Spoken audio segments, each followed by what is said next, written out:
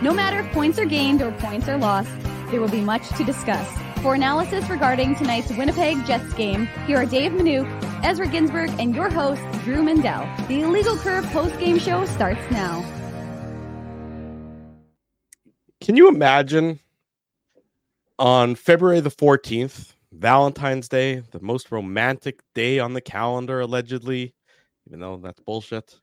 Can you imagine that you say to your significant other, honey, or I got you the best Valentine's Day gift I could think of. You and I, we're going to go to the Jets game.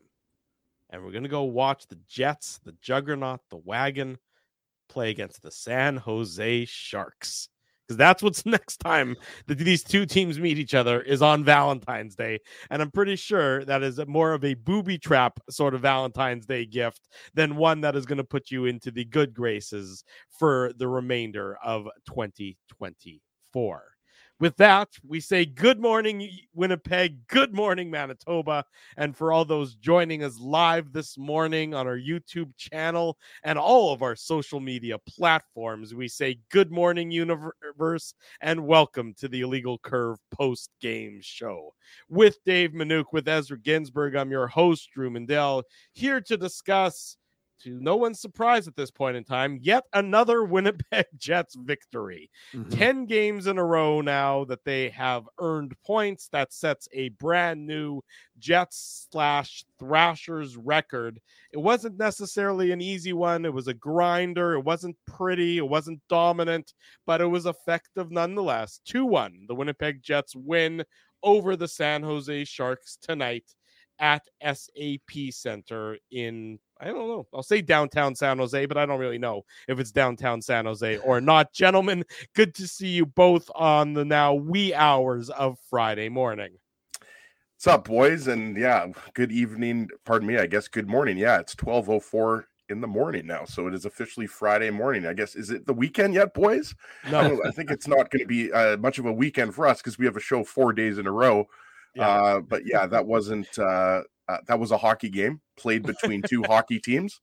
And obviously, if you looked at the score and you looked at the shots, you would say this game was pretty even, but we know better than that. It was not even.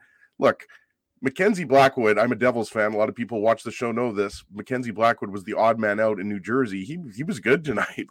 He kept the Sharks in it and he gave them a chance to come back. But I mean, Dave, this is kind of like your kind of quintessential team that really doesn't have an identity, right? Like, what is that? 10 losses in a row. Yeah. I mean, you mentioned Jets have points in 10 in a row. It's like two teams going in opposite directions, right? And San Jose, the last time the Sharks got a point was against the Jets, exactly. Almost 3 weeks ago. I guess was that December the 12th. I think going back to when that game was. Yeah, it was December 12th. Yeah, yeah. And so I mean, San Jose is obviously going to be in the Macklin Celebrini sweepstakes. He was really good for Team Canada, even though they got ousted in the quarterfinal. But you gotta love, what stood out to me was late in that game, Vlad Nemesnikov blocks a shot. I forget if it was Mikael Granlund or it was Tomas Hertl. Broke his stick, right? But this team, this is for all intents and purposes, this is a pretty meaningless game, right? The Jets are comfortably in a playoff spot, right, comfortably at the top of the Central Division, top of the Western Conference. But to me, that just exemplifies what type of team they have this year. I don't know if you had, guys like, Dylan Sandberg. I'm not saying he wasn't blocking shots, but, Gabe Vilardi blocking shots, Vlad Nemesnikov blocking shots, Alex Iafallo blocking shots in a game against one of the worst teams, if not the worst team in the league, right? So, I mean, look, the second period was bad, boys.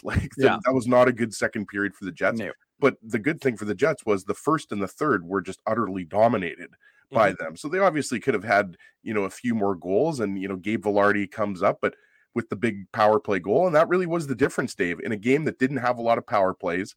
If there was any time to score a power play goal, it was then. And look, the Sharks just don't have a lot of talent after, Tomas Hertl and Mikael Granlund. Granlund's a player. Granlund's a guy that bounces around. So, I mean, you're right. You're right. He's in the back nine. And let's give a shout out to Brandon's Kalen Addison. I thought he was good. He actually had a really good chance in the third period. Hellebuck had to make a nice glove save, right, boys? So, I mean, look, the Jets won this game 2-1. Would you like for them to have made maybe a little bit larger of a deficit, sure. But they played pretty well except for one period, I would say. Yeah, I mean, I would agree with what Ezzy said there, Dave. I want your insight into this game. Look, it's not. I don't think this is an easy game to play when you play a team like the San Jose Sharks, especially when they're getting good goaltending. Mm-hmm. Saw that they were going to get the good goaltending initially. The Sharks are just, as you said, there's no identity. They're just a mishmash of players. Some are young players that are still on their way up. Other guys are on the back nine of their career. Other guys are established NHLers who would fit in on any team. I mean, that's really Thomas Hertl. He's the guy I'm speaking about there that would look good in any jersey. They're just when they're getting good goaltending, like they got tonight, it's difficult to stick with it. I mean, you sort of, I don't want to discuss the Leafs, but you sort of saw a similar situation last night between the Leafs and the Anaheim Ducks, where some goalie, Lucas Dostal. No, but you know what I'm talking about, right? Though. No, what did you say? I'm sorry. The NHL.com headline. No, Toronto Star. Sorry, Toronto Star. Or Toronto Sun. Toronto Sun. So Toronto Sun. Toronto said Leafs almost blanked by no-name goalie or something like that. And that's really what the headline was. And the Ducks quote tweeted it. Anyways, it was funny. Well, that is the kind of journalism we've come to expect from the good people at Post Media. But nonetheless, when you have a goaltender playing well, it's hard to sort of get through him, no matter how talent deficient they are in front of him. Sure. And that's what the Jets, I think, were experiencing for that first period. I mean, look, the first 15 minutes of this game, Dave. Yeah. The first 15 minutes of this game, the Jets were absolutely dominant. They had multiple shots, multiple scoring chances. If Mackenzie Blackwood doesn't start the game at an A+ level, it's 3-0 early on for the Jets, and this game is long gone and long over. Instead, the Jets had to sort of grind their way through, and San Jose is eventually going to have a push, and they did. In the final 5 minutes of the first, and a lot of the second, they were the better of the two teams. But to the Jets' credit, and I know we've been saying this like a broken record, a skipping CD or whatever, and a Wi-Fi. You have to have the Panasonic Shockwave technology, Drew. I was going to say a Wi-Fi unenabled phone or something. The Jets, just stuck with it, and they didn't get flustered at all when previous Jets teams, I have no doubt about it, would have been flustered in going up against Mackenzie Blackwood and not getting any success. So the Jets deserve kudos for that. And yeah, it's not the prettiest win they've had all year, but it's a 2-1 regulation time victory, and they don't leave anything on the table, and they keep the good times rolling. Well, I think you said it. Like, they didn't get out of their system, really. I mean, you're right, Ezzy. There were parts of that game that you don't like, and there are parts that were definitely a bit of a snooze fest in that second period. But ultimately, Rick Bowness was asked about it, I believe, this morning, but he essentially was asked, like, do you like the way your team doesn't seem to change the structure? And we've talked about this for a while now, that they're staying within the framework of what this team wants them to do. They're not, foraying off into the distance and not sticking with what's working when they're down. And I think they said it on the broadcast, even when the Jets have been down this season, they've been able to come back. And, we saw it on the last time they were in California, where they were down 2-0 a couple of times and came back in those games. So it's this team is different, than ones in the past, in the sense that, when they do have a deficit, you're not thinking, well, this team can't do it. Now, 1-0 in San Jose is not a significant one. And, interestingly, the goal difference, San Jose does look like the best team in the NHL whenever the Jets play them. They give up 10 goals against every other team. Suddenly, their goal differential right now is -80. -80. Sorry. I thought Dan was going to use it on the broadcast. I was praying. And I thought he was going to give you credit, but then he pulled the rug out from underneath you. Did you not see, Drew? I didn't ask for credit for myself. I asked for credit for illegal curve. Right. Well, just for the folks who are wondering. Dave's a company man through and through. Not as much as Ezzy. Ezzy's the most company man, but I try to be sometimes. And the fact the of the Ginsburg matter company. Yeah. but the fact of the matter is that Dan Robertson liked one of my tweets, and he jokingly tweeted back at me. He said, don't be surprised if a certain broadcaster steals that. I said, Dan, you're welcome to steal it. Just make sure on the show that you tell people to turn into the Illegal Curve post-game show after the game. I thought that was a fair trade. I can't believe Dan didn't agree to those terms and conditions. It's hard to believe. That was the nicest thing on Twitter today. That was the nicest sentiment on Twitter Let's just focus on the hockey game. We'll get to that. We'll get to the rest of the nonsense after the break. So we will address today in nonsense land, but that'll come after. That's more on Hartman and Perfetti and Russo and everybody. Hartman got a little karma today, but anyways, again, I don't want to get ahead of myself. I was just nonsense land. That was funny enough, the original title of the show, and then we went with Illegal Curve. So, I mean, and Drew, it's funny because we were trying to figure it out, and then eventually got to the number 35 is the modern era record, because people have been saying that Illegal Curve has been saying it wrong, because we were under the impression it was 22 for the record of 3 goals or less consecutively, and so I actually don't know where we heard that. But we definitely heard the blame on that. I heard it somewhere. I heard it and too. I thought it was a reputable source, and I'll take the blame on that one. Unless I was repeating your information, but regardless, we thought it was 22 by Tampa Bay. And Dave, who would have thought that fakestats.com would have put out those misleading facts, right? Yeah, exactly. But it turns out it's not 22, it's 35. So today the Jets matched the 2011-12 St. Louis Blues, who had 27 in a row, and they are going to be aiming for 35 straight games. That is held by the 2014-15 Minnesota Wild. I'm going to ask Ezzy some trivia in 1 second. And the non-modern era, going all the way back to Drew's birth date, back in the 28-29 season of 1900s, was the Boston Bruins, who coincidentally had 44 straight games allowing 3 goals or less in a season that lasted 44 games. So they were a little bit of a wagon, that Bruins team, and they won the Stanley Cup. So maybe that's an omen. But so here's the trivia: who were the 3 Wild goalies that contributed to that win, to that record? Well, first of all, Drew was a big Dit Clapper fan growing up. Sorry, I was down the rabbit hole a little bit there. Yeah, I could see you were going to. Yeah, who were the 3 Wild goalies in 14-15 who contributed that 35 game record for the modern era? Oh, the 3 goalies. Minnesota Wild. By the way, this is for the chat too, if they want to. Definitely not Manny Fernandez. I mean, that's going way back 2014-15. Why am I drawing a blank here? Was Dwayne Rollison still there? Mm-hmm. Okay, I got Dwayne one. Rollison. Wow, that he was still around then? Yep. There's one. Come on, guys. I want to Google this so bad. No, you can't Google that, Ezzy. Come on. I'm always talking about your 2014. That was before Capo Kakkonen. Way before him. I'll give you a hint. One of them is Swedish. Gustafsson? No, he's the current goalie. No, it wasn't Rollison. No, sorry. I don't think it was Rollison, actually, Drew. Sorry. It wasn't Rollison. It was. Sorry. Never mind. Now I know it. It wasn't Rollison. It was Darcy Kemper. Yeah. Okay. Anyways, you guys can figure out the trivia on this one. Come on. Okay. So Nicholas Backstrom, Darcy Kemper, and who? I'm trying to remember. I can't remember myself. Dave. It's 12:15 in the morning. That was 10 years ago. Come with the answer. Some mediocre Minnesota Wild teams. That's what's funny about that is that was not like a powerhouse Wild team. Dubnyk was the third. Oh yeah. Okay, I was drawing a blank, a real big blank, because I couldn't even come up with one of the goalies. Yeah. Okay, well, thank you for that trivia-related interlude. Let's get back to tonight's Jets game. A 2-1 victory over the San Jose Sharks.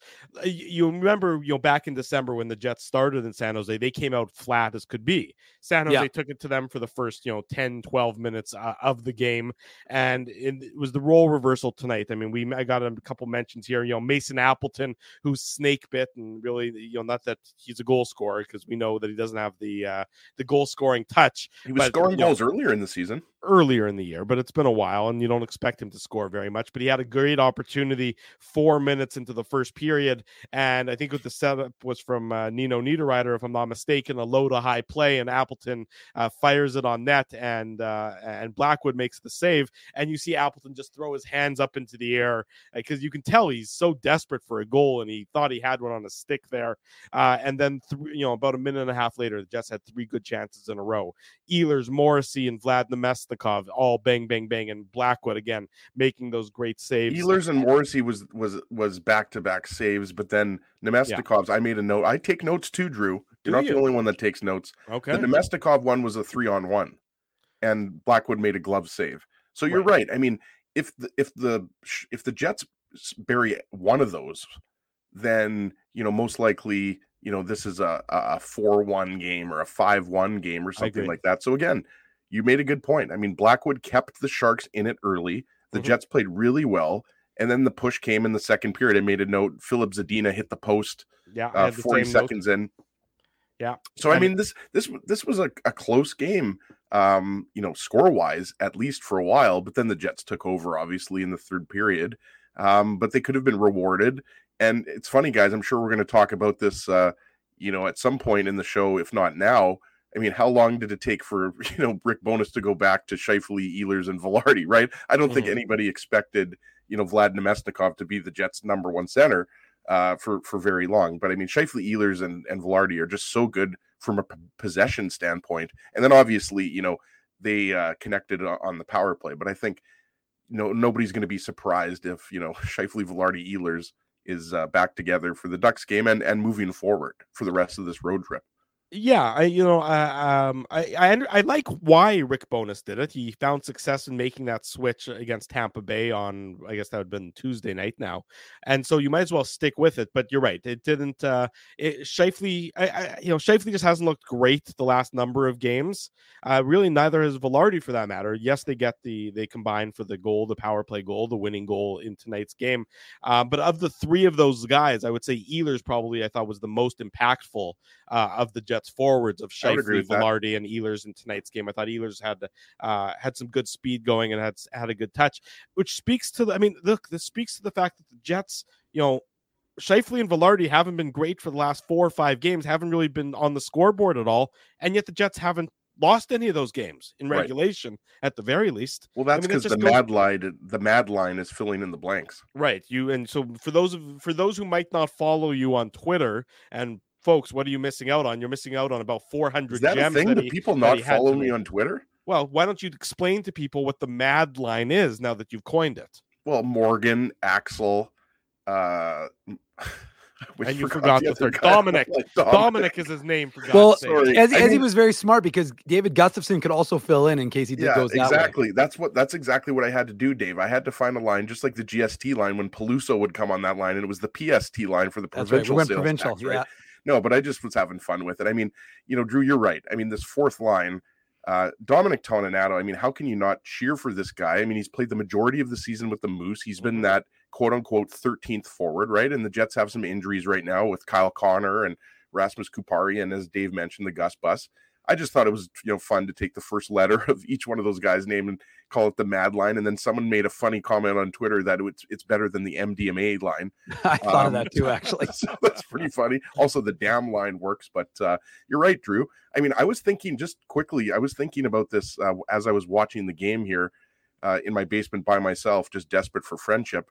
I mean, I was just thinking, like, this is the first stretch of the season that Scheifele has really struggled at all. And Scheifele's having a great year. Like, Scheifele's having an all-star caliber year. But yeah, these last 4 or 5 games just haven't been his best games. And, most players will go through a bit of a stretch, but I think you're right. That top line has not been excellent, but luckily, guys like Nick Ehlers, Vlad Namestnikov, Cole Perfetti, and the Mad Line have been picking up the slack. Yeah, that's exactly it. They're picking up the slack and they're carrying, when one line isn't, and that's why you can't be a one-line team or you can't be a one-dimensional team, because there are going to be some games where that team struggles or that line struggles that you rely so much on. And if you don't have anyone supporting them in behind, then you're going to struggle as a team. But the Jets have that, deeper bench, and they have that support so that when, Scheifele, Velarde, and Ehlers aren't going as well as they had been, then you have those other guys pick up the slack. Exactly like you mentioned there, Ezzy. So no score after 20 minutes, but I might as well, even though I'm late now, might as well start off the intro. It is the Betway game recap. I'm like, that was quick. Yeah. The Betway game recap. Big thank you to our friends at Betway for their continued support of the Illegal Curve post-game show. It is Friday morning, 20 minutes after 12 Central Time.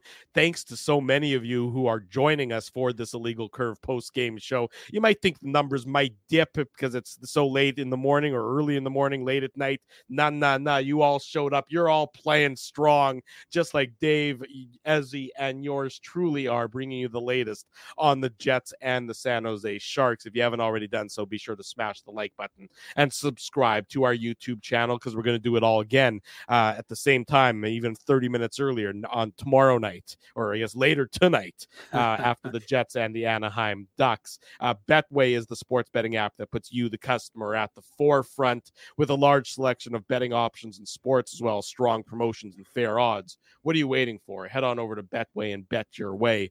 So as we said, Jets dominated the first period. They were, I think, out shooting San Jose at a point in time 9-1 late in the period. And it really took until about 5 minutes left in the period for San Jose to have their first sustained push of the period. They don't get anything past Connor Hellebuck either, but you get to see that they are going to skate their way back into the game. And that's what they did. 0-0 after 20 minutes, but then the Sharks came out as the better of the two teams, certainly to start the second period. As you mentioned it, 45 seconds into the period, Philip Zadina, he hits the post. About 45 seconds later than that, Mikael Granlund, Connor Hellebuck has to make his best save of the game to that point in time, as the San Jose Sharks are beginning to push back on the Winnipeg Jets. It was evident that if the Jets could get zone time and and get in on the forecheck, meaning that they could get all three players in on the forecheck, San Jose had no response for them, and the Jets were able to cycle them to death. And there were different instances in each of the three periods where the Jets were able to do that and even get a bit of a line change in on that. San Jose had no option and no recourse for getting the puck out and or around the Jets when the forecheck was on, timing wise. But anytime San Jose had some room to skate, they're a decent skating team. You know, they have their warts, certainly, but they have some guys who can skate. Even Kalen Addison on the back end is a pretty good defenseman to move. So when there was some skating room, San Jose was at their most dangerous during those periods of the game, Dave. I think that's perfectly put, and it's true, Drew. I mean, you expected San Jose to have some pushback. I mean, despite the fact that they have lost 9 games in a row, you know, there still are, as he went through in the preamble, there were still some NHL players on this roster, most likely to be traded at the trade deadline. So they'll continue to stink. But, you know, the Jets, I thought the Jets got a little complacent and got a little bit almost bored. They you know, it's almost like they didn't feel challenged. And look, Rick Bowness is never going to say, well, we're not going to disrespect our opponent and anyone can win. And he did say this, actually. Anyone can beat anyone in the NHL. So what's he going to say? This team sucks. They suck as a bunch of sucks that ever did suck. He's not going to say that. Although he did drop a Seinfeld reference on Murat the last game. So, I mean, that was pretty spectacular. I got to give Rick Bowness credit for that one, because did not have 2024 starting with Rick Bowness saying dropping Seinfeldisms. But good on Murat for having fun with it, right? Like, he changed his Twitter avatar. He's got it in his bio. Just shows you how great of a sense of humor Murat has. I agree, though. Great Seinfeld reference from Bones. Yeah, that was a solid one. That wasn't like a guy who peripherally knows Seinfeld. That was a guy who has a deep knowledge of Seinfeld. So he's watched a few epis on Netflix. That's exactly it. So anyways, look, you expected them to have a little bounce and a little pressure, and eventually they get that one through. But, you know, again, the Jets had a good PK, right? The problem for the Jets was that they were, I just felt like they were getting a little complacent, a little stationary, a little bit, I don't want to say bored, but they just felt like like we felt it watching it. I can only imagine what it's playing like. And also the other thing that doesn't help is the crowd is not there. There's no real enthusiasm from the crowd, really. Except for the dads and mentors who are on the trip. Sure, of course. I'm not going to suggest otherwise. They had a couple Jake of boxes. Morrissey was having a good time. Yeah, of course. They're spitting it. I mean, is it not eerie how much they look identical Absolutely to each other? Identical. I mean, I know they're siblings, but they have the same Richard hair and everything.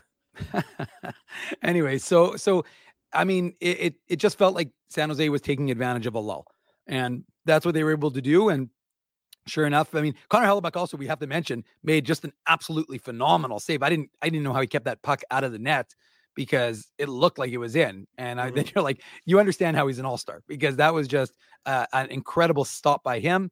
And he made a number of nice stops. But I mean, it's just from an unfortunate standpoint that the Jets, obviously they're tired. It's the very end of was it the Lowry penalty?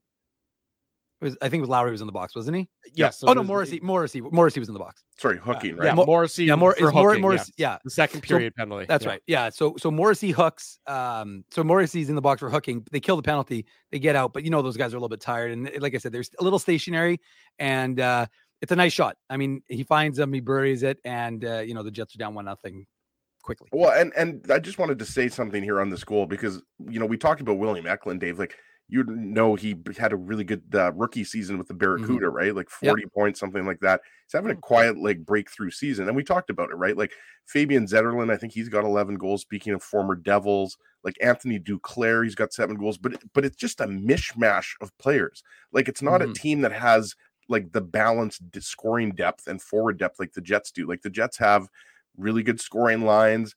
They have, their checking line, which is the Lowry line that can also score. The fourth line is maybe the best fourth line since, 2017, 18. But I mean, William Eklund's got speed. And we talked about, Drew mentioned this. I think I mentioned it too. Philip Zadina, people forget he was 6th overall, Dave? Yeah, exactly. The pick of the Red Wings. So they have first round talents, right? And Kalen Addison was a first round pick or an early second round pick of the Penguins.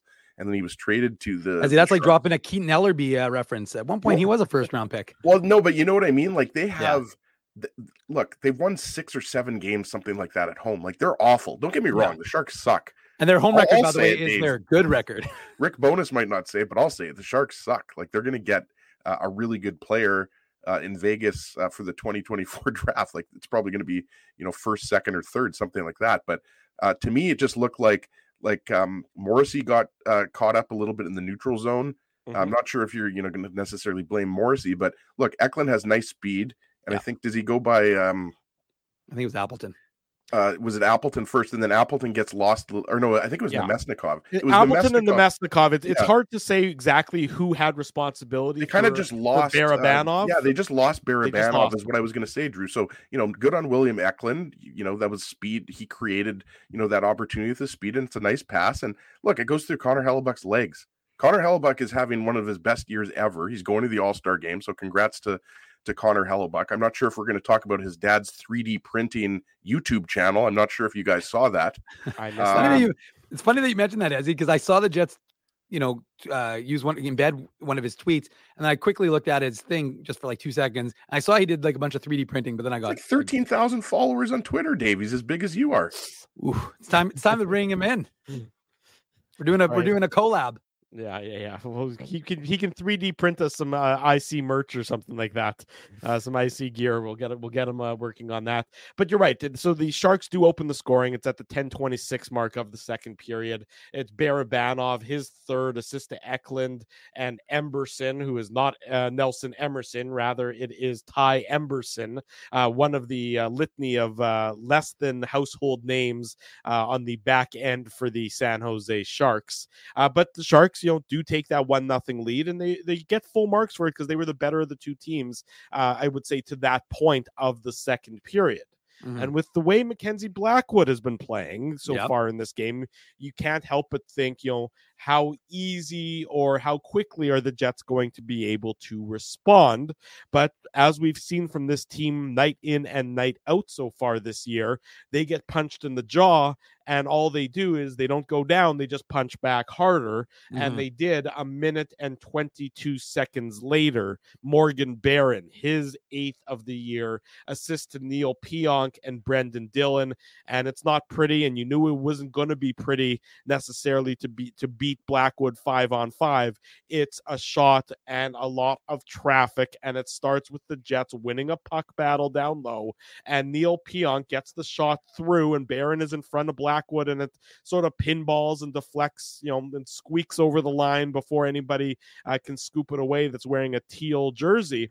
But, kudos to Morgan Barron for going exactly where he needed to go to take the eyes of Blackwood away. Joe Pascucci told him to go. Right in front of the net. Exactly right.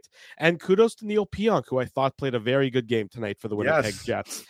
For a guy who's oftentimes fresh off being called a star by a certain team of excellent all-star selectors. Just saying.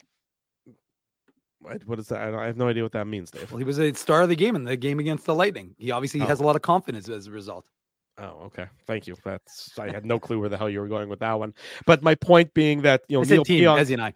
Yeah, Neil Pionk, who oftentimes can be a little chaotic at both ends of the ice, was not that in tonight's game by my estimation. I thought he was just aggressive where he needed to be aggressive, stepped up, laid the body a couple of times, and certainly, tried to, do the right things on the offensive side of things for the Winnipeg Jets, and they get rewarded to tie the game up at 1 at just, basically at the halfway mark of the second period, Ezzy.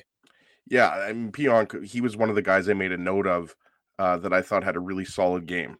Just knocking down pucks and not really letting anybody get around him. He made a play on Mikael Granlund where he just, Mikael Granlund tried to move around him, and obviously Granlund's a smaller player, but I mean, Pionk is having a great bounce back year. And you're right. I mean, in a game in which, the Jets probably should have had a goal or two in the first period, I mean, that type of greasy goal was kind of to be expected, right? You knew that the Jets weren't probably not going to score a beautiful goal to tie the game up, right? So, yeah, like Barron, Janssen Fjallby, the Dominic Toninato, as you mentioned, cycle the puck, get the puck back to the point, crash the net, and the game is tied. And then all of a sudden now you have the momentum because the Jets know that, the Sharks are not a very good offensive team. They're not a very good defensive team either. Mm-hmm. But yeah, I mean, that is kind of the definition of just a hard-working goal.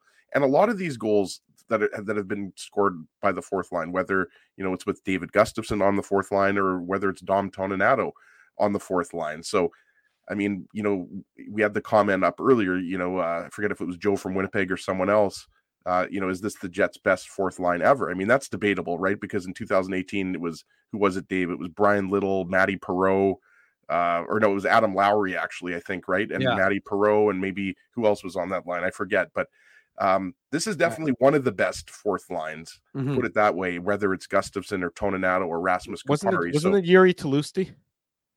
It could have been. No, wasn't it Lee Stepniak? It might have been Lee Stepniak. You might be right. Lee Stepniak was the 2015 when they played the Ducks. It was Lee Stepniak. Shout out to Jay Harrison as well. Yeah, there you go. There's another old name if we're naming old players. I'm pretty sure Jay Harrison got traded for future considerations to the Blackhawks. After that, the Blackhawks.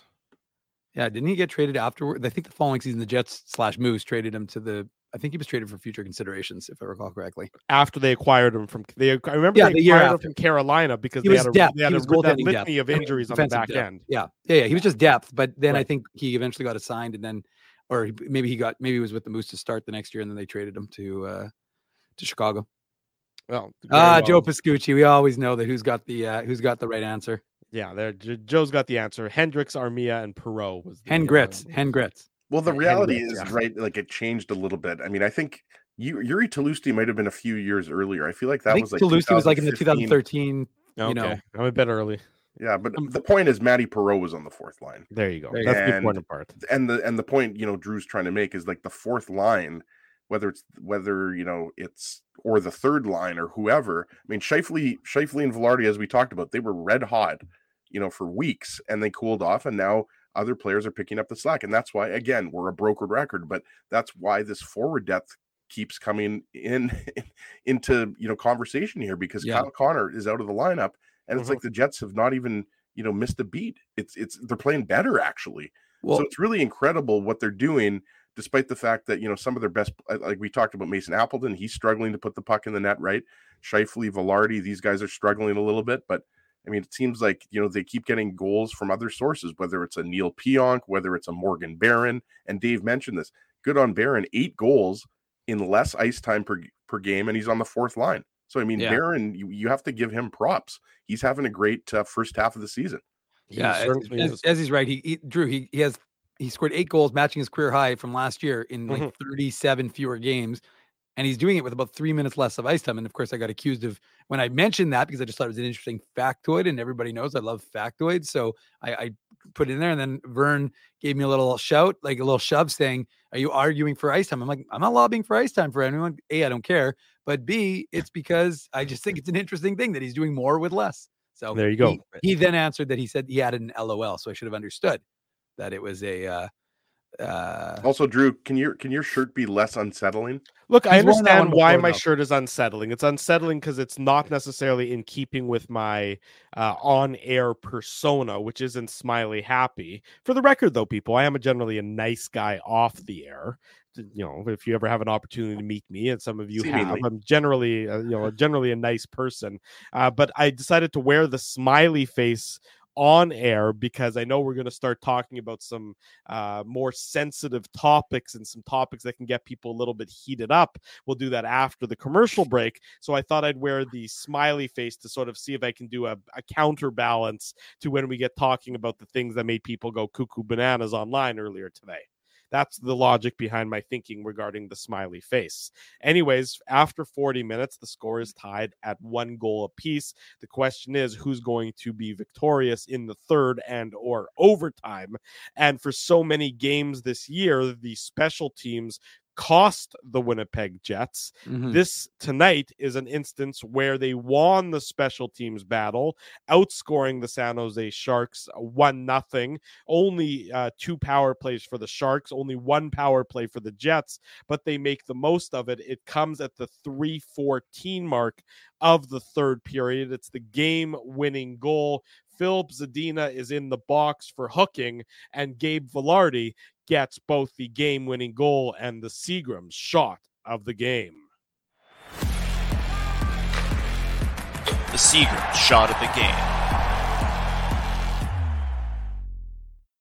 Big thanks to our friends at Seagram's for their continued support of the Illegal Curve post-game show. Whatever you may be drinking, be it now watching us or be it tomorrow when you are enjoying the Illegal Curve post-game show following the Jets and the Ducks, we do encourage you to drink one of the great products from Seagram's, perhaps Seagram's 83, Manitoba's favorite Canadian whiskey. Big thanks to our friends at Seagram's for their continued support of the Illegal Curve post-game show.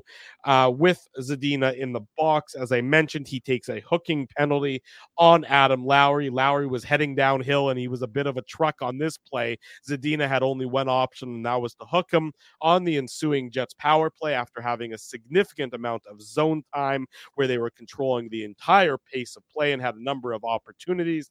The puck comes to Mark Scheifele. He feeds it over to Nikolai Ehlers, and one of the best seam passes you're going to see.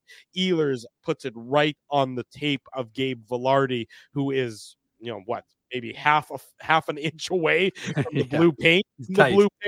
And he deposits it behind Mackenzie Blackwood. 2-1 for the Winnipeg Jets. Just an absolute glorious execution on the much maligned Jets power play, Ezzy. Yeah, they absolutely needed that one. And right before Vilardi scores, right, Morrissey goes to Ehlers. Ehlers misses the net, and then Ehlers backs up, goes to the point.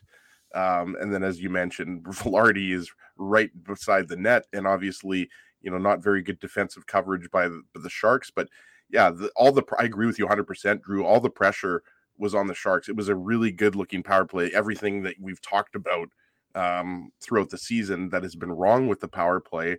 You saw quick movement, you saw, I thought it was like passes and it was just with a purpose.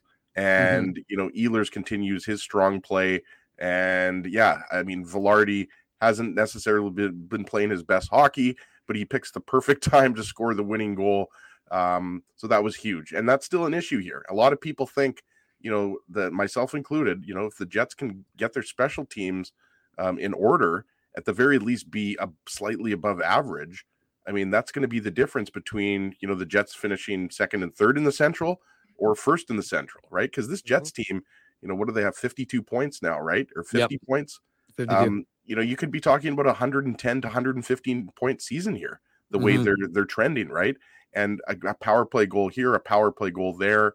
I mean, that's going to be the difference, David, like 4 points, 6 points. this Central Division is going to be tight all year. Obviously, Colorado beat Dallas, so I mean in OT. Yeah, in of OT, course so that game went over. That was the worst possible scenario. But I mean, Drew always joked. But everybody else lost. Well, except for one team. But I mean, the only teams that really matter as far as I'm concerned, the Jets are going to finish first, second, or third in the Central, and they're going to have to play one of Colorado, Dallas, most likely in the second round, right? Because if the Jets win the division, of course they'll play like Nashville or Arizona who are in the wild card spots, right? But I mean, the point is that the Jets got the power play goal. The power play was not very good against Tampa Bay. They got some chances, but they didn't score any goals. So I mean, that was huge. And, the Jets got these 2 points, as Drew mentioned. I mean, you didn't want this game to go into overtime. I mean, just considering the type of hockey we were watching, more so than, you don't want to leave it till overtime. But, that was just a nice pass by Ehlers, nice finish by Velarde. And, I mean, hopefully that leads to some more power play goals on this road trip. Well, and the only thing I was just going to add is, they needed the first line needed a little bit of power play success because what's going on here? Drew, did you change this? Sorry, I think I hit the wrong button. Boy, Drew, you can tell Drew's up to something, but I don't know. Unsettling. Yeah, what's going on? That's the K&R view, not the IC view. I say the camera adds 15 pounds, Dave. In my case, it adds 35 pounds. So, look, I just think that they need, and it was a laser beam pass by Nikolai Ehlers, has been pointed out by the chat. So you like to see that, but you like to see Velarde. Velarde's tried that a lot, right? Where he tries that little move where he goes down to the knee right beside the net, tries to just redirect the puck that's slapped past onto his stick. And this time he's successful. And you can just see that there's a bit of relief that those guys finally broke through, got the monkey off their back. And it's an important power play goal. I mean, you can say San Jose's a bad team. Sure, that's fine. But the reality is that they were 1-1 with Winnipeg. And it took till the third period to take a 2-1 lead. So, like I said, the Sharks are a solid team. There's no solid in the sense that they played the Jets solidly. They're not a solid team, obviously, but they played. It's almost like, and I think Ezzy made this point, and I think it's a good one. It's almost like teams are getting up for Winnipeg now. Winnipeg might not be wanting to lower themselves to these teams, but San Jose looked like they had a little bit, again, not in the first really, but in that second period, a little bit in the third, like trying to get something going because they knew it was a close game at 1-1, obviously, or 1-0, but then 1-1 specifically. So, like I said, it's a tight game. It's a good win for the Jets. It's a good way for them to start the Mentors trip because, of course, I think the last time when they did a mom's trip, I think they lost all 3 games. So that's not exactly the way to go. So those guys didn't want to be told by the 30-something coaches that are along for the ride what they did wrong all game long. So this way they can enjoy it, go to Anaheim, and get ready for the Ducks tomorrow night. Yeah, and Connor Hellebuyck again made some key saves in that third period when he was called upon to make them.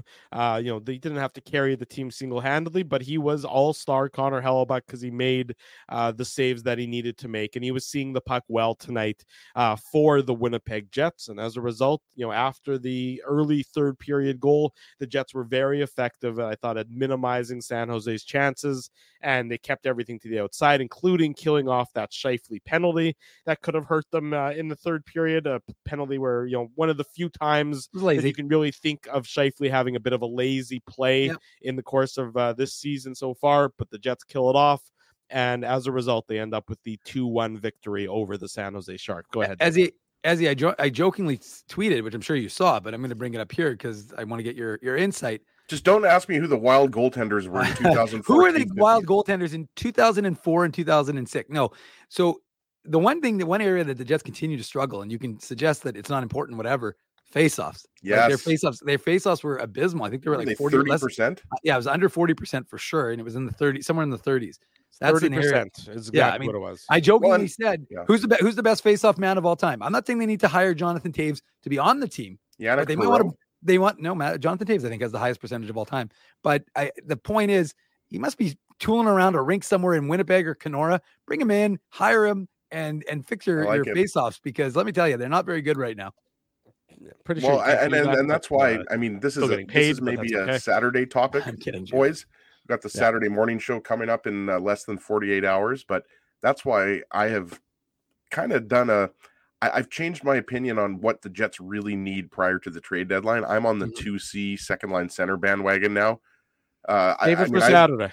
Well, I would have but a lot of that, Drew, has to do with faceoffs. Vlad Nemesnikov is not a good faceoff guy. I mean, just look at Nemesnikov's stats, not only this year, but in previous years. And I mean, we know Adam Lowry is the Jets' best option here. Mark Scheifele has never been a guy that you would say is a great faceoff guy. He's not the worst, but what is he kind of around usually, guys? 45%, something like that. Yeah. So, I mean, that's all I'm saying is these are things like, yes, we're excited. The Jets are one of the best teams in the NHL. What are they, 2 points out of first overall? Like, that's really impressive. But the special teams and the faceoff, I mean, these are the key areas that the Jets need to work on. They need to get better in those areas. Look, I have no problem with if they acquire somebody who is better As his better right in the face-off circle, Yep. but that can't be the only reason why they acquire that player. Is my perspective on that. Of course. Yeah, I like how people want Lindholm, but I mean, Lindholm's going to come with a big price. Let's be real. So, well, Tomas Hertl is another guy that's been thrown out there, but what does he make? $7 million a year, $8 million a year with 2 years left. I'm not so sure the cap is going to work in that regard. Yeah, I mean, look, Chevy's going to acquire a really good player that nobody expected that they would acquire, right? Like, everyone's going to be searching over the next 2 months for the next Paul Stastny, right? This year's Paul Stastny. I think Chevy probably has a few guys on his list. But I don't know if he's going to go out and acquire a guy that has 2 or 3 years left on his contract at $7 or $8 million a year.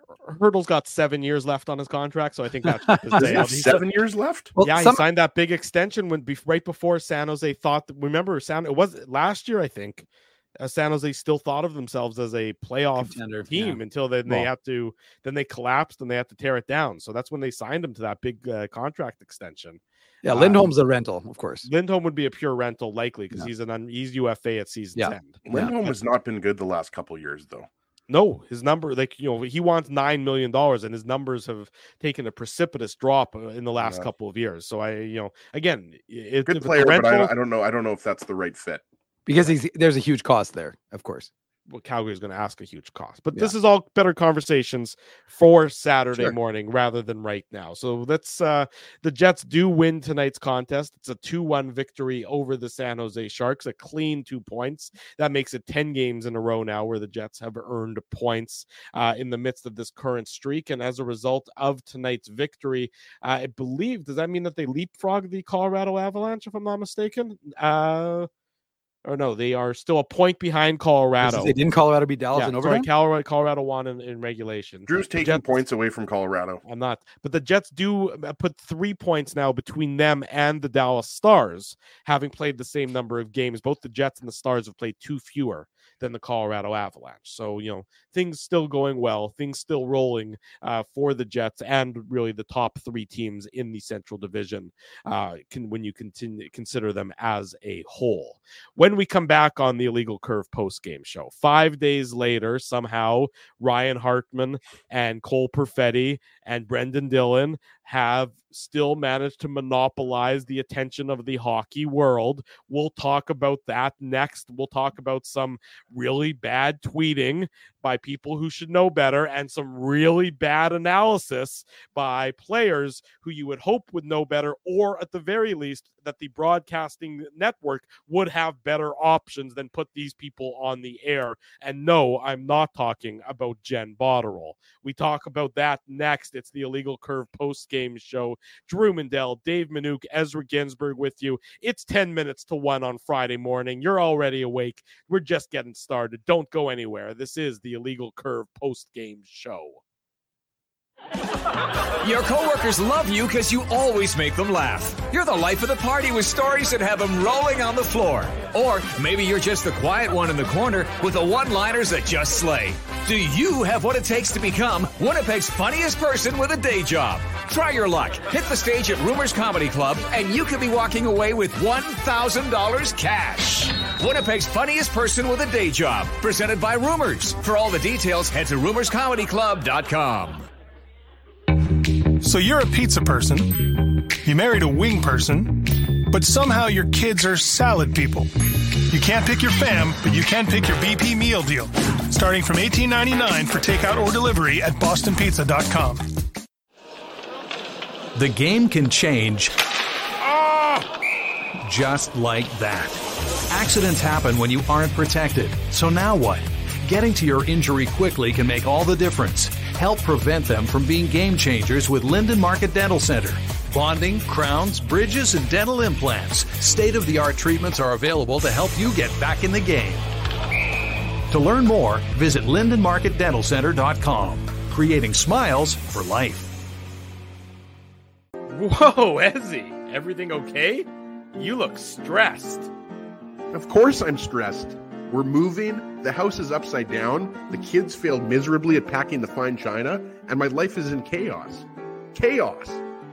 Yes, that does sound like a problem. What am I going to do? Ezzy, relax. Rolly's Transfer Moving and Storage is the answer. With 60 years of experience in moving Manitobans and a track record of exemplary customer service, one call to Rolly's and your stress is gone. No job is too big or too small. Just visit Rollies.com and they will take it from there. Thanks, Dave, and thank you, Rolly's Transfer Moving and Storage, online at Rollies.com. Boston Pizza harnessed Fanalytics to test if the game is better at home or at Boston Pizza. The results are irrefutable. Catch the game at Boston Pizza, powered by Fanalytics. For 3 generations and over 80 years, Tough Duck has been making apparel that works and plays as hard as the people who wear it. From jackets to work boots and everything in between, Tough Duck's clothing can handle the harshest environments, even the Illegal Curve hockey show. Work to live, live to play. Visit toughduck.com. Friday morning, welcome back to the Illegal Curve post-game show. Drew Mandel, Dave Minuk, Ezra Ginsburg with you. The show's still on. The show's still on. Jets win 2-1 over the San Jose Sharks. Couple programming notes for you. The next Illegal Curve post-game show will be later tonight at around 11:30 p.m. Central Time, following the Jets and the Anaheim Ducks. The three of us, presumably the three of us at least, will get back together and talk about what happens between the Jets and the Ducks. And then on Saturday morning, it'll be the Illegal Curve hockey show, 9 a.m. back here on our YouTube channel. We'll be joined by Jeff Hamilton. The Hammer. The Hammer is going to join us to talk about the Jets. And I believe, Ezzy, you also said that it's going to be Frankie Corrado. Thank you. Yep. Frankie Corrado. Analyst. He's been doing some Jets games throughout the year. Yeah. So we're going to talk to Frankie about the Jets. And I'm sure we might touch on the Ryan Hartman, Cole Perfetti situation, maybe talk a little Leafs. Whatever comes up. Probably not a lot of Leafs, but we'll talk about that with Frankie Corrado. He's going to join us on Saturday morning, and then the Jets and the Coyotes will play Sunday night, which means a post-game show. I think that's a 6 o'clock Central start time, so about 8:30 on Sunday night. So a very busy time ahead with regard to your time spent with us at Illegal Curve. So that's why you should make sure you're subscribed. Thank you. That was the word I'm looking for. Subscribed to the YouTube channel. It's amazing that this Ryan Hartman, Cole Perfetti, Kirill Kaprizov, Brendan Dillon, Michael Russo, Jamal Mayers, Sam Cosentino, Jennifer Drew Mandel discussion is continuing. I mean, it's in the world today, when we have attention spans that usually last 5 minutes, if not 10 minutes at most, this one's still going 5 days later. Too long. It's way too long. It's way out of hand. So let's start with the Sportsnet panel that aired last night, where they dubbed it, I guess it's a new segment they're doing called Locker Room. It featured Jamal Mayers, who used to play in the NHL. It featured Sam Cosentino, who never played in the NHL. It featured Jennifer Botterill, who, as everyone knows, is one of the world's greatest female hockey players, world's greatest hockey players. I said this years ago. She should be in the Hockey Hall of Fame. No question about it. And one day she hopefully will be. And they were debating the appropriateness of the actions involved. And I took Jamal Mayer's point, he had a number of points and he was all over the place and he wasn't necessarily the most articulate person I've ever heard. Shocker. I know, shocking. They were points, Drew. They were terrible points. But... So his primary point in starting the segment was that Hartman was justified in what he did to Cole Perfetti because he's sending a message to the Jets that if you go after if the Jets go after the Wild best player, all-star player in Kirill Kaprizov, then turnabout is fair play. That's basically what he was articulating in his point. And he was talking about that, Dillon's, he actually said, and I wrote it down as a quote, Brendan Dillon's second cross-check to Kirill Kaprizov, which presumably was the one that injured Kaprizov, was just as vicious as Ryan Hartman's high stick on Cole Perfetti. Is that the worst take ever? I think it gets worse. And I don't think he improved from that point in time. I thought he got worse with his points of view at that point in time. Then he started talking about how what he has done, what Hartman has done, has now instilled fear in Cole Perfetti and the Winnipeg Jets and they kept saying this repeatedly. Apparently, neither of them have ever looked at the standings. When I say neither of them, I mean both Mayers and Sam Cosentino both kept saying that the Jets and the Wild may meet in the playoffs. Yeah, could meet in the playoffs. Yeah, it could be. And Drew, in their defense, quickly, it's possible in 24-25 that those two teams could meet in the playoffs. And boys, I also might meet Taylor Swift. Yeah, exactly right. And so my comment about that this was justified because they might meet in the playoffs. The only chance the Minnesota Wild have of the playoffs at this point, and you can throw these words back at me if you want to, is if they drive 7 hours north to Winnipeg at the end of the season to watch the Jets in the playoffs. So Minnesota Wild are not going to be a playoff team this year. No. When you factor in their injuries, their cap issues, everything about that roster is not a playoff roster, even in the weakened Western Conference. Whatever, forget about the playoff argument. But I just thought they embarrassed themselves. Yep. With what they were saying. And Jen Botterill, and again, I don't have a problem with physical play. I don't have a problem with things that are borderline. But to me, what Brendan Dillon did to Kirill Kaprizov should have been penalized. I have no problem if the officials had penalized that. They didn't, because that play happens in the course of the game a lot of times per game. It's not a one-off thing. It's not. No. And also Kaprizov cross-checks Dillon right after he gets cross-checked. That seems to be lost here. Issue boy Bruce, our boy, brought it up. Context is important here. I should mention I was in Mexico and I wasn't watching this game live, so I just saw all the highlights. But I've put together the sequence of events here. But anyways, Drew, continue on. I'm just, you're right. It was a play in the course of the game. Now, if the powers that be in the NHL want to get rid of that play, well, they have that authority to do so, and they can crack down on it at any point in time. But because it's not like Brendan Dillon did something unbelievably vicious that then needed to be responded to. And then on top of it, it was responded to. Yeah. Exactly the point. And somehow that got lost in the course of the braying from from Cosentino and Mayers on the Sportsnet panel. There were two fights.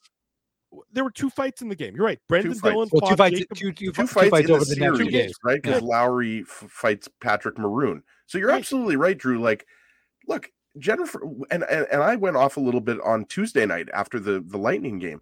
Mm-hmm. These are two completely separate events that they seem to link incorrectly, right? It's Ryan Hartman's play on Cole Perfetti was cheap. It was just cheap and had no purpose. It didn't serve any purpose. Now the whole Kaprizov Dillon thing, I mean, we've kind of gone over this, right? Dave went over this. I'm not sure if Drew, which post game you were on, but I'm sure you guys touched on this. Like, look, we did. Kaprizov's injured. It was a freak accident. Dillon did not try to injure him, just like Logan Stanley did not try to injure him when he fell on him. He happens to be, 6'7", 200 plus pounds. That was a freak accident that Kaprizov admitted.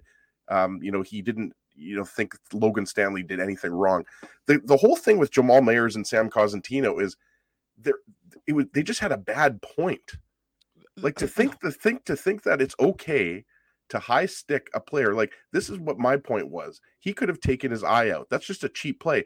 And then Ryan Hartman the next game slashes Rasmus Andersson and he doesn't get anything. I don't even think there was a penalty, maybe a penalty on the play. There was no fine, no suspension. He slashed Anderson and he punched Tanner Glass, I think it was.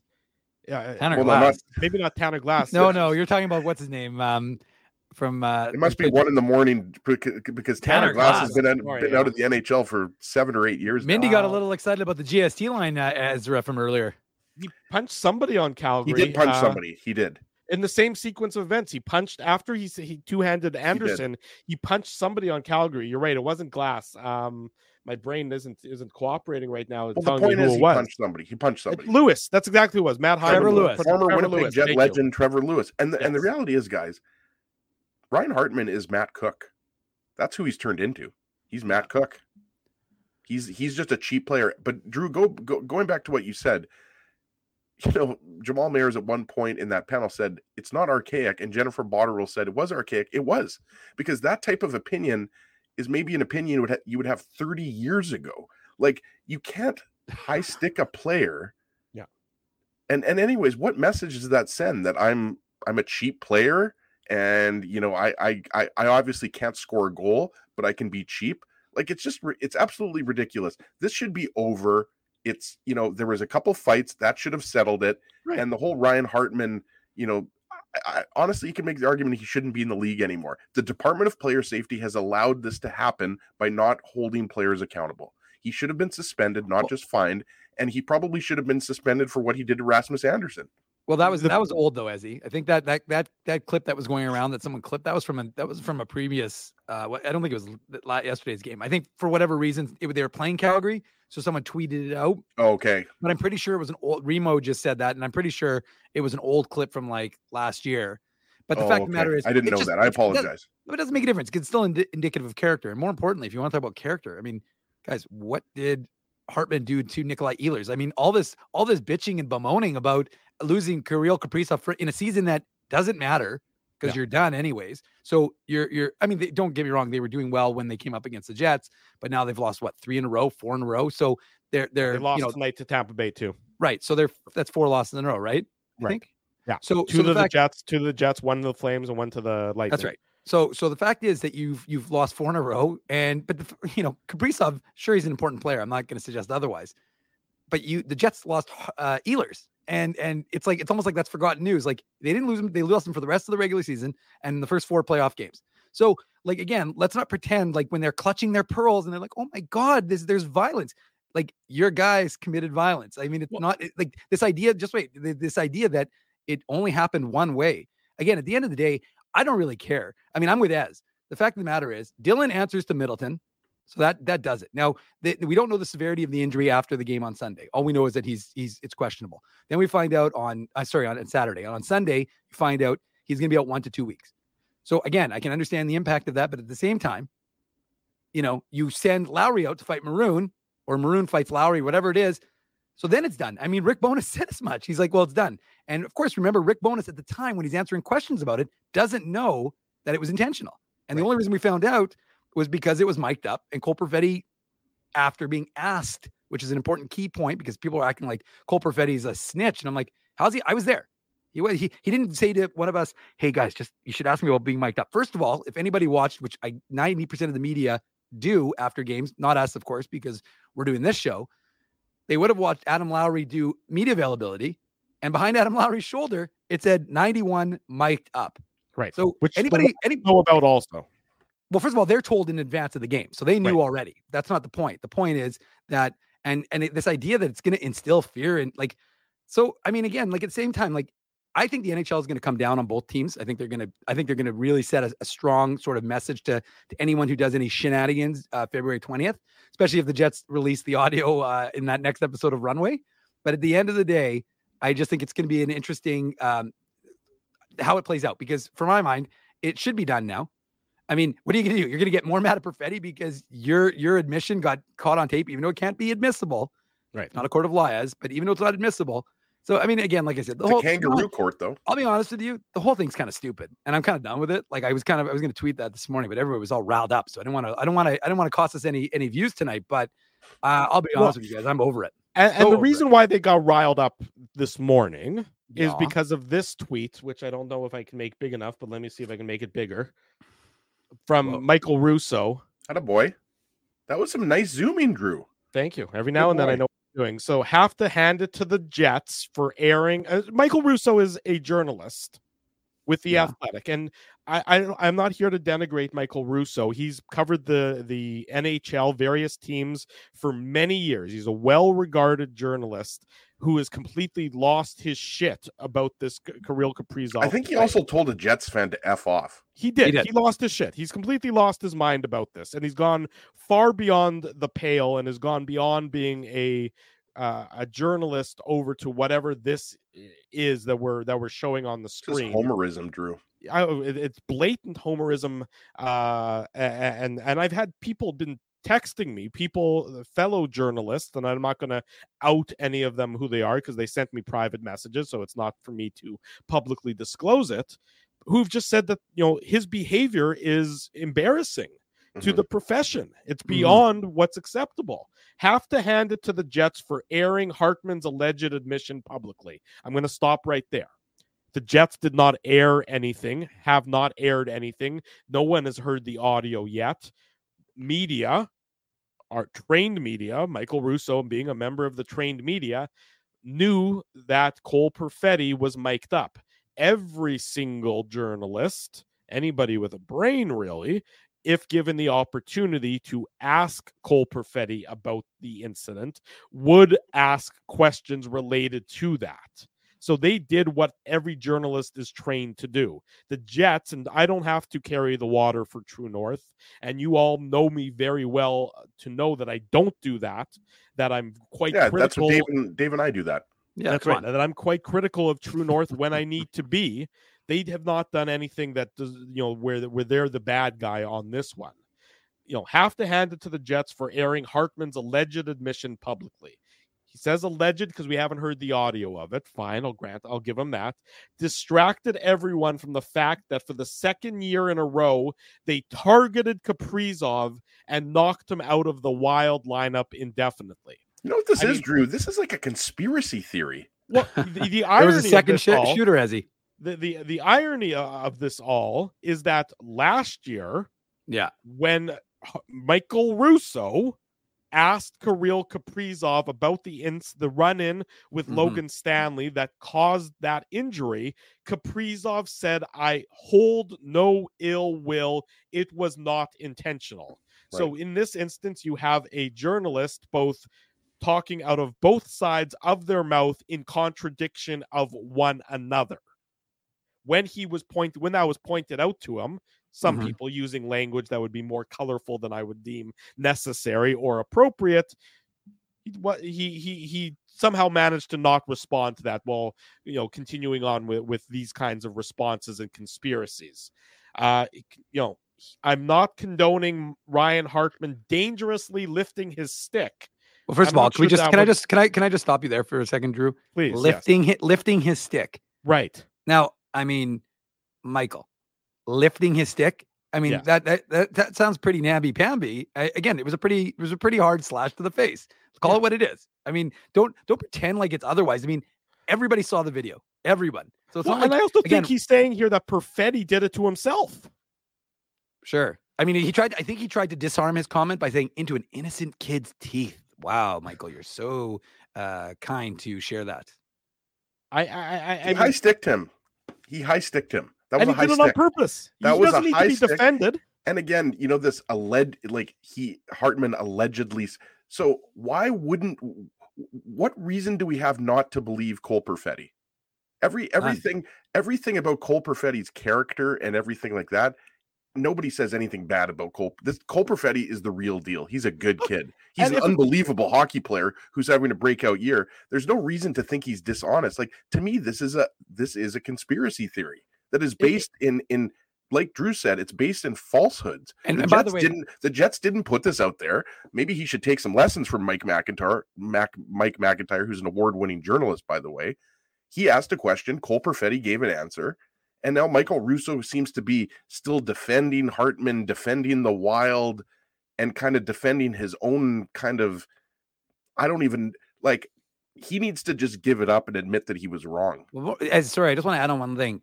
Especially when he writes, especially the professional Twitter virtue signalers, I'm like, aren't you one of the primary examples of people who do that kind of stuff? So, like, not that I follow him, to be honest with you, but like at the same time, like, I'm honestly, what exactly did we fall for?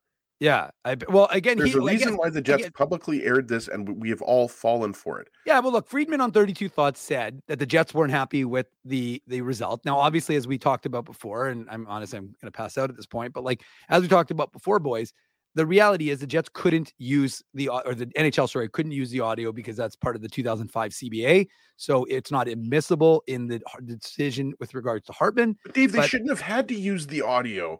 It's a high stick to the face. It should have been a suspension regardless of the audio. Yeah, but you could say that happened. That play happens, if he doesn't catch him in the face, it's just unintentional, whatever, I'm fine with it not being a suspension, just like I'm fine with Brendan Dillon not getting anything, because those were plays that happen not infrequently in the course of a hockey game. Now, if the NHL wants to change how the game is enforced and how the rules are enforced, that's fine. And then maybe they become suspendable offenses. But to me, they were plays, they were dealt with, they were, people fought. We're done with this. I just don't understand why 5 days later, the Jets are all of a sudden, being thought of as having gone out and deliberately tried to injure their opponent. The only if they're doing that, if they're doing that, aren't they doing it to like Nathan McKinnon? Well, aren't they doing it to someone who's going to have an impact on them? I mean, I'm just saying, a damn good player, but they're not trying to deliberately injure. They're not trying to deliberately injure anybody. Again, no, exactly. And they were just plays that happened. Where's that based? Like, you can't base that claim on anything. That's what's dangerous about what Russo's doing. Brendan Dillon is a physical player. He can drop the gloves. He can score goals. He scored goals this year. He's a good veteran, top 4 NHL defenseman. What did he do that would make you think that it was premeditated or intentional? Nothing. The only it wasn't intentional. The reverse hit by he was pissed off. I mean, I don't think there's any question about that because he didn't like the reverse hit by Kaprizov. But I mean, again, as he gave him a shot in the corner. I mean, it happens. Honestly, how many times in today's game did we see a guy give a guy a shot in the corner? I mean, that look. If you catch did you guys see what happened with Jason Zucker and Nick Cousins? Yes. Yeah.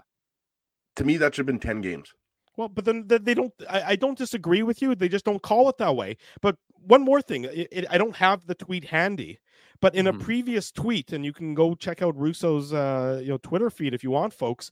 He said that Brendan Dillon that the reason why Brendan Dillon cross-checked Kaprizov, and I'm quoting here, Dillon retaliated for being embarrassed by Kirill Kaprizov. I mean, did he watch different game than I did? That's what I'm saying. I don't agree with that at all. I just don't know that there's any evidence that would even. Brendan Dillon does that play more frequently than not. That's how Brendan Dillon defends. Can I just make one last observation, and then I'm going to be done with this because I can't really talk about it anymore because I don't really care. Like literally, Dave's going to fall asleep. But like the Minnesota Wild are the 5th most penalized team. The Jets are They're like a goon team. But no, I don't. Just let me finish. The point is the Minnesota Wild are the 5th most penalized team. The Jets are the 25th most penalized team. Right. Now you could say it's a conspiracy because the NHL wants Winnipeg to succeed. Nobody's going to buy that. So the reality is that the Jets just don't take a lot of penalties, and that's the truth. The Wild do, and look, they've got guys who are big, tough, and strong. There's some guys that I'm sure Jets fans, not Hartman, of course, but there's some guys that I'm sure the Jets fans would be okay with. But the fact of the matter is, it's to pretend like somehow you're covering a team that's Lady Byng winners and the Jets are somehow a bunch of goon squads. I mean, what are we talking about here? The Jets aren't the Broad Street Bullies. I know that narrative, Ezzy. We always talk about it when teams from the East come and play the Jets. They're like, ooh, they're big and tough and physical. And I'm like, yeah, they were in 17-18 and maybe in 18-19, but that's not the same team. So anyways, I'm just saying, like, it's a farce to kind of go down this road. And to be honest, to answer them, to me, it's like, wrap it up. I know Kenny and Rennie are going to do stuff about this tomorrow. I don't really care, to be honest with you. My point is wrap it up and deal with it February 20th when these two teams play again. Yeah, let me just ask you guys one final question on this one. Tomorrow, the Jets and the Ducks play each other.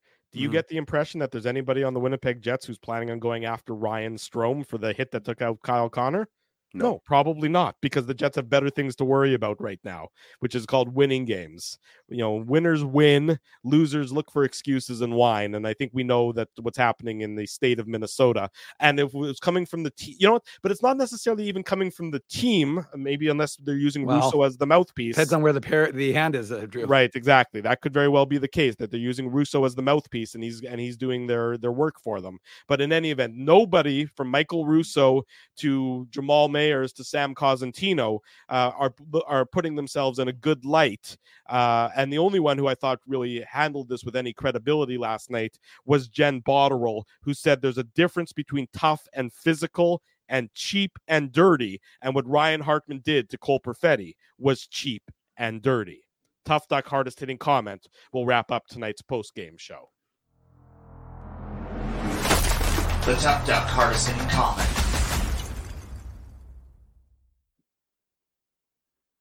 Ezzy, who gets it?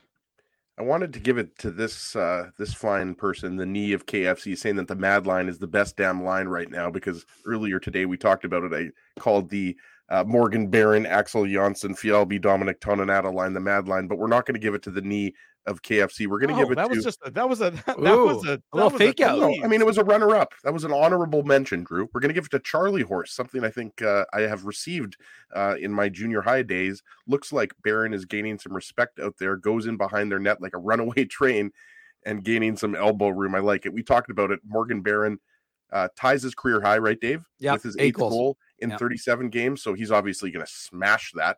He's on pace for 15 or 16 goals right now. So Morgan Barron, he's having a great year for the Jets. Love that comment. Charlie Horse, if that is your real name, that would be amazing.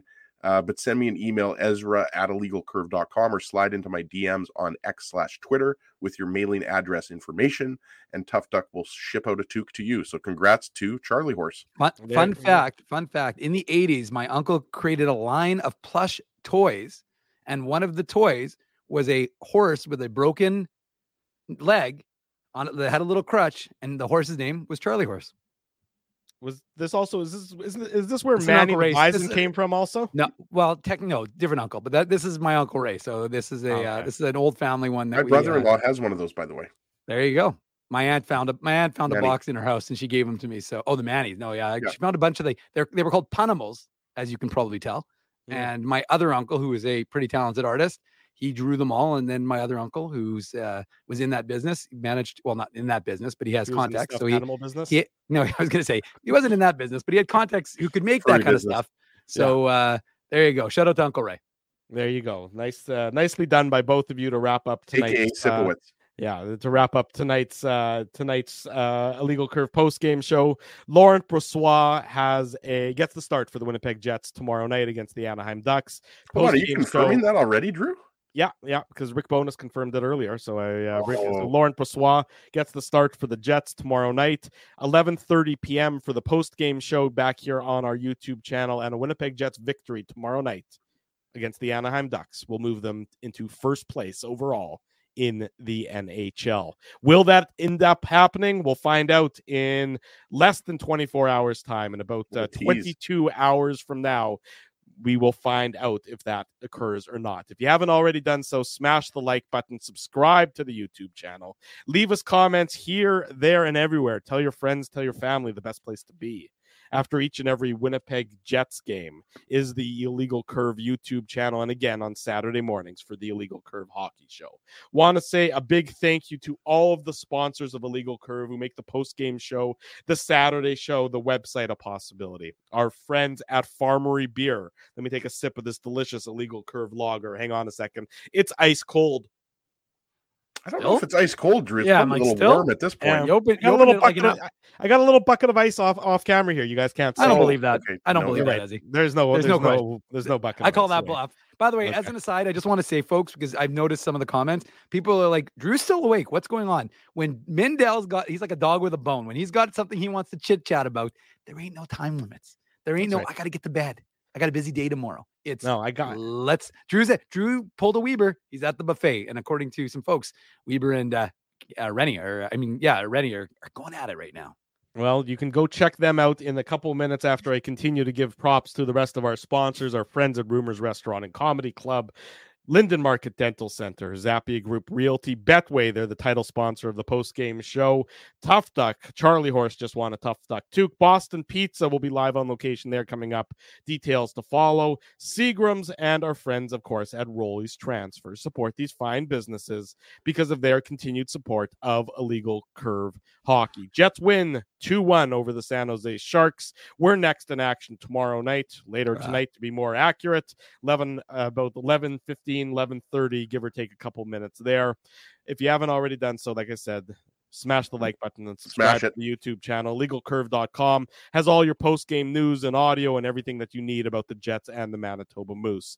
For Dave Manouk, for Ezra Ginsburg, I'm your host, Drew Mandel, and tomorrow, until later on tonight, after the Jets and the Ducks, we wish you good night and good luck. And thanks for watching the Illegal Curve post-game show. Thanks for listening to this broadcast from Illegal Curve Hockey. For more great Illegal Curve content, subscribe to the Illegal Curve YouTube channel, follow at Illegal Curve on Twitter, Facebook, and Instagram, and visit your online home for hockey in Winnipeg, illegalcurve.com.